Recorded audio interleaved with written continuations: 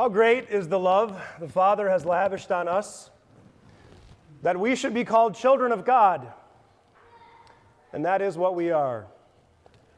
My dear sisters and brothers in Christ, the truth will set you free. Unfortunately, we're getting into another election cycle, and it is a stark reminder of how very little we as a nation agree on. But I think that might be something that we could all finally agree on. The truth will set you free. We say things like, knowledge is power, and therefore knowledge, knowing, is freeing. The truth will set you free. Those words are even etched on the lobby wall at the CIA headquarters. That phrase, the truth will set you free, is the official model for some 30 universities around the world. I think it's something we can all get behind. The truth will set you free. In fact, those might be, especially in our American context and culture, those might be two of the most cherished ideas, cherished words that we have: truth and freedom. At the same time, are there any more controversial words and concepts in our culture than those two? Truth and freedom. Well, what truth are you talking about? Are you talking about a cultural truth, or an educational truth, or a religious truth, or a moral truth, or a political truth, or your truth, or my truth, or a universal truth? Do those things even exist anymore? And what does it mean, this truth will set you free? Free from what? Free to do what? Because being set free implies something pretty serious, doesn't it? If someone comes to you and makes the promise, hey, I can set you free, well, they're telling you at that specific moment, you're not. In some way, in some shape or form, you are in bondage. You are enslaved to someone or something, and no one likes that. No one wants to be that. No one is ready or willing to admit that. Such was the case for this group of Jewish people who John tells us believed in Jesus, everything that he had been saying to them up to this point in John chapter 8. And if you got some time later this afternoon, I would encourage you to read the rest of John chapter 8. It's a fascinating chapter where Jesus actually says some extremely difficult and challenging things to this group of people. He says things like, you know what? You guys are of this world, but I'm not. Well, okay, Jesus, if you're not from this world, then where else could you possibly be from? Jesus says, I am going away, and where I am going, you cannot come. And John actually kind of, by inspiration of the Spirit, gives us a little insight, and the people were thinking to themselves, what is he going to do? Where is he going that we can't follow? Is he going to kill himself? That's what they thought. And then Jesus drops this hammer on them. He says, if you don't believe that I am who I say I am, and who Jesus said he was in John chapter 8 and even before that and throughout the rest of the Gospels is, I am the one true Son of God the Father, here on his behalf to win you back from sin and death. I have come to accomplish your salvation. I and the Father are one, Jesus says. And here he tells them, if you don't believe that, you will die in your sins. That's what he tells them. Talk about a wonderful way to win over a crowd, right? And yet, despite all of those difficult teachings, in the verse right before our text begins, so John chapter 8, verse 30, John says this, "Even as Jesus spoke, many put their faith in him." To say the least, they were confused. Not exactly sure what Jesus is talking about or what he means by all of this. And yet, despite all of that, they were starting to trust Jesus. That is, until Jesus mentioned this word, this concept of freedom. We are Abraham's descendants, Jesus, and we have never been slaves of anyone. How can you say that we shall be set free? Whoa, Jesus. I mean, I'm fine going along with some of the stuff I don't fully understand, but this I get. You're telling us that we are an enslaved people, but we have never been slaves to anyone. We are descendants of Abraham. Now, just giving a cursory glance to the Old Testament will tell you that either these Jewish people were flat out lying or they didn't know their own history very well. Because if you go back, you'll see in the Old Testament, this is pretty much the way life went for the Old Testament Israelites. They were an enslaved people. It started off in the book of Exodus with the nation of Egypt. And a couple hundred years later, after they finally make it out of Egypt and into the Promised Land, well, then the Assyrians come in 722 BC. They take apart the 10 northern kingdoms and capture a bunch of the Israelites and take them off into slavery, into captivity. And then about 150 years later, the Babylonians came and took out the bottom two, the southern kingdoms, destroy the temple, take all of the best and brightest of those Israelites, ship them off into slavery, and then after that it was the Persians, and then it was the Greeks, and now finally here as Jesus is speaking with them, it's the Romans. If you go back through the history of Israel, at this point when Jesus is having this conversation, the Jewish people have been enslaved in one way, shape, or form for the better part of the last 800 years. You've never been a slave to anyone? But you see, Jesus wasn't talking about a political slavery or even a national slavery, and these Jewish people understood that. They knew what Jesus was talking about. They show that in the reference that they make to being descendants of Abraham. And why did they take so much pride in their connection to Abraham? Because that's how they thought they were going to be found righteous before God.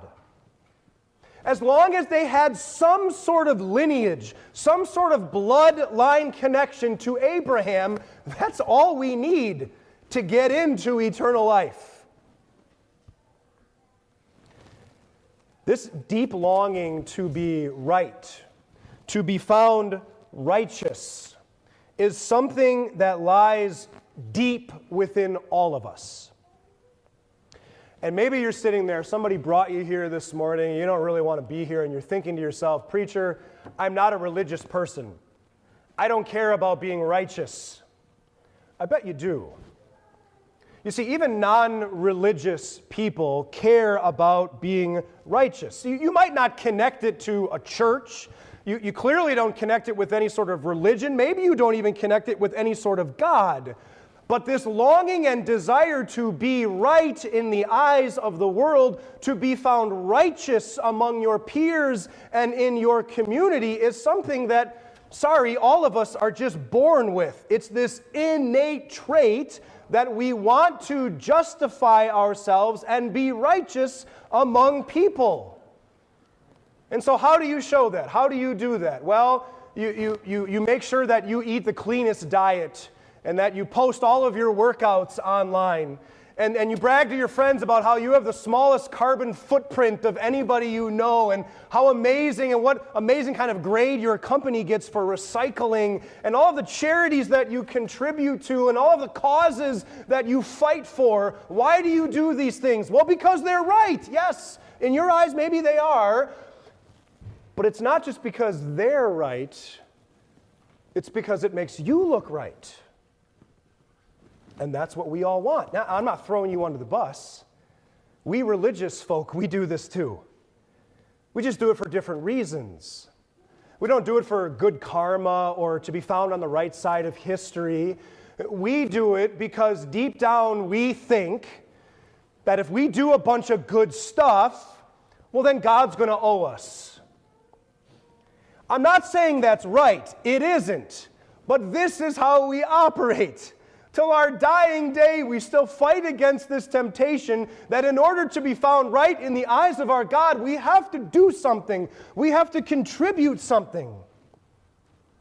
And so whether you are irreligious or you are religious to the core, all of us are bound in this slavery of trying to make ourselves righteous. And that is the exact opposite of freedom.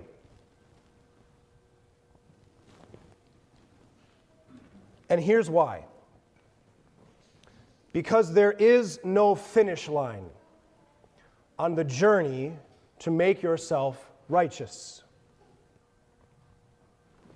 And so none of those things you do in an effort to make yourself right in the eyes of the world or right with God are ever going to be enough. Have I done enough? Have I given enough? Have I given up enough? Have I helped enough? Have I been righteous enough to be confident that the world will remember me well, that God will smile upon me? You'll never get there. You might have moments. You might have certain days, even maybe a couple days stretched together where you're pretty happy with your standing, but I can tell you because I've seen this, and maybe you have too, all of that changes as death draws closer. And so why don't we honestly address it now? This was Martin Luther's struggle. Throughout the early years of his life, he actually admitted to hating God. He wasn't an atheist. He wasn't an agnostic. He was still a believer, but he hated the God he believed in. And the reason for that is because despite doing everything better than anyone else was, despite doing everything that his church told him to do in order to feel right with God, he never got there. He never felt righteous enough. His soul, his heart, his conscience was never satisfied, and it was not from a lack of trying. He actually would beat himself, whip himself, convincing himself that the more he punished himself, the less likely God would add to it. But none of it ever got him to that finish line. None of it ever got him to the top rung of that ladder, and so he concluded the only reason for that could possibly be that as the higher I climb, the closer I get, like an extension ladder, God just keeps raising it higher and higher, and Luther hated him for it. And I'd be willing to bet that at least some of you know exactly what that feels like. Doing good things might make you feel good, but that feeling doesn't last. Especially when you realize that really all you've done is raised your own bar for what it takes for you to consider yourself to be righteous. Where the next righteous thing you do has to be bigger, has to be better, has to be more righteous than the last. You're no closer to becoming righteous than you were yesterday, than you were 20 years ago. And if you've ever wondered why that is, well, Jesus explains it to you this morning in our gospel. He said, I tell you the truth, everyone who sins is a slave to sin. There it is. He says, picture it like this. Consider if the righteous stuff that you and I do is like putting a deposit into our spiritual account. Help a nice old lady across the street, there's 5 righteous points. Go and help somebody do some grocery shopping, there's 10 spiritual points. Whatever it is, you picture it like that, and we do. I'm filling up my spiritual righteousness account. Okay, Continue with that thought in your mind, if you will. Here's the problem. Every time that you sin, and that's the Bible's way of describing anytime you think or say or do something that is contrary to the law that God has given, anytime you think or say or do something that harms your neighbor, someone near to you, whether you think it's justified or not, God says it's like making a withdrawal from that account. And here's the problem. You withdraw way more than you'll ever deposit. Not just because you do more sin than you do good, but because Jesus says everyone who sins is a slave to sin. It's not just a periodic part of the low points in your life. It's who we are. So, that's why we'll never reach the top of this self-righteous ladder. That's why your heart, your conscience will never allow you to say to yourself, I made it. This is why so many people get burned out with church. Because church tells them, like they told Luther, here's all the stuff you got to do to make yourself righteous. This is why people get burned out with life. Because they just can't do it anymore. This is why people get burned out with God. Who can keep that up forever? And because we are slaves to sin, well, Jesus says a slave has no permanent place in the family.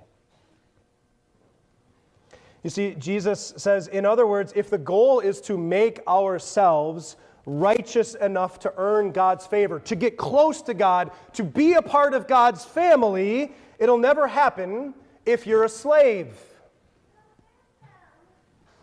And regardless of how many sins you have or I have, even if we've only committed one little white lie in our lives, everyone who sins is a slave to sin, and that is what we are. This is the freedom, however, that Jesus speaks of. This is the freedom that we try, that we so desperately want to earn but never will. This is the freedom that Jesus came to win, to set you free from the slavery to sin, to set you free from the impossible burden of having to make yourself righteous. You see, Luther had spent the early part of his life looking inside himself to find that righteousness. The church said, go and do this, and you'll feel good about it, and you'll be on your way to being righteous. And Luther said, okay, I will, but he never was. He kept trying to convince himself, if only I, and he kept looking deeper and deeper within himself until, and this is a big part of the Reformation, he finally came to this conclusion: righteousness will never be found within myself. And so this two-word motto of the Reformation became that righteousness always and only can be found extra nos. They use the Latin. And those Latin words, extra nos, mean outside of yourself. How can I be found righteous in the sight of God? If it doesn't come from within me, then it must come from outside myself. If it isn't something I can produce, then it has to be something someone else has to produce for me. If it isn't something I can declare about myself, I made myself righteous, then righteousness is that which only God Himself can declare. And in Jesus Christ, that's exactly what He's done. Jesus said, now a slave has no permanent place in the family, but a son belongs to it forever. So if the Son of God, if Jesus Christ sets you free, you will be free indeed. Free from your guilt, free from condemnation, free from the fear of death and judgment, because the judge of heaven and earth has already declared you to be innocent and free. Jesus gives His life to pay back and wipe out all of your sinful debt, to cancel your morally bankrupt status. And that's not enough. He doesn't just empty you. He doesn't just wipe away your sins. He turns around then and He fills up your spiritual account with His righteousness, with His perfect life, with His innocent suffering and death. And He credits it all to you. You know, I read a lot of articles this time of year around Reformation and reading different takes on it and ways that people can describe it. Essentially, how do you answer the question to someone? And maybe today, maybe you're here today and you have the question, or maybe you got into the conversation with somebody saying Sunday is Reformation Sunday, and they said, what in the world is Reformation Sunday, and how do you answer it? Well, I like to read these articles and hear how people answer that question. And I think the most common one, probably a lot of you know, well, it's about the three solas, right? Sola is the Latin word for alone. We sang our opening hymn about that. Grace alone and faith alone and Scripture alone, that we are saved by grace alone, through faith alone, which is found in Scripture alone. And that's important because the church in Luther's day, they had all of those solas. They had all of those concepts, grace and faith and Scripture, but none of them were alone. It was always you're saved by grace plus your charitable life. You're saved by faith plus all of the good meritorious works that you can muster up. It is found in Scripture alone plus, not alone, plus all of the traditions and the writings of the ancient church. And the Lutheran Reformation said no. No. It is found in those three things alone. We are saved by grace apart from any meritorious works that we could do. We are saved through faith in Jesus Christ alone, not because we can add something to that faith. We are saved because all of this is proclaimed to us, declared to us in Scripture alone, not in some man-made teachings or laws. Some others would describe it as the Reformation is all about coming up with a clear distinction between law and gospel. And that's a good one too. It reminds us that in the Bible, God always has two words to say, the law and the gospel. Sometimes we call them the bad news and the good news. The law is what God lays out as His expectations and demands for those who call themselves His people. And then to follow that, the law also says if you don't do that, here's the threat that comes with it. Death. But the gospel is the second word that God speaks, and the gospel is that message of good news that Jesus Christ has kept God's law perfectly in your place, and that He gave that perfectly righteous and innocent and holy life as a sacrifice for your sins and mine, and now His righteousness is yours, and His righteousness is mine, and we stand before God holy and righteous and innocent, not because of what we've done, but because of what Jesus has done on our behalf. And here's the challenge. You have to keep those two words distinct and separate. You can't mash them together and try and make one word out of it. You can't try and go soft on one and stronger on the other. You can't favor one at the expense of the other. You have to say them both, and you have to let the law come and deliver its crushing blows with all of its severity, leaving ourselves hopeless when it comes to our own righteousness, so that the gospel can come in and tell you all is done. Jesus has done it all. You are righteous. You are saved. A third one would be, and this is one that I just found this week, and I wanted to share it with you guys, especially if Lutheranism is something new to you, or you've never really had kind of a simple way to summarize the Reformation for you. I read this week an article, and it talked about this. The summary of the Reformation was 4 words. Oh yeah, Jesus died. That was it. And when I read it, I thought, well, that doesn't say enough. But it actually does. The author's point was this: if God went through the trouble of becoming a man and was tempted in every way that you and I are tempted by the devil. And if he experienced the weakness and sorrow of humanity and took upon himself our sin and suffered the wrath of God that you and I deserve, dying in agony, abandoned and naked, hanging on a cross, only to be laid in the ground, if God did all of that,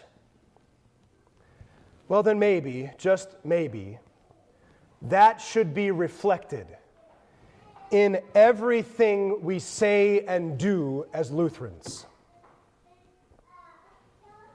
You see, it stops us from falling into the temptation of thinking that we have to contribute something or that we have to perform for God in order for Him to love and accept us. You remember, oh yeah, Jesus died.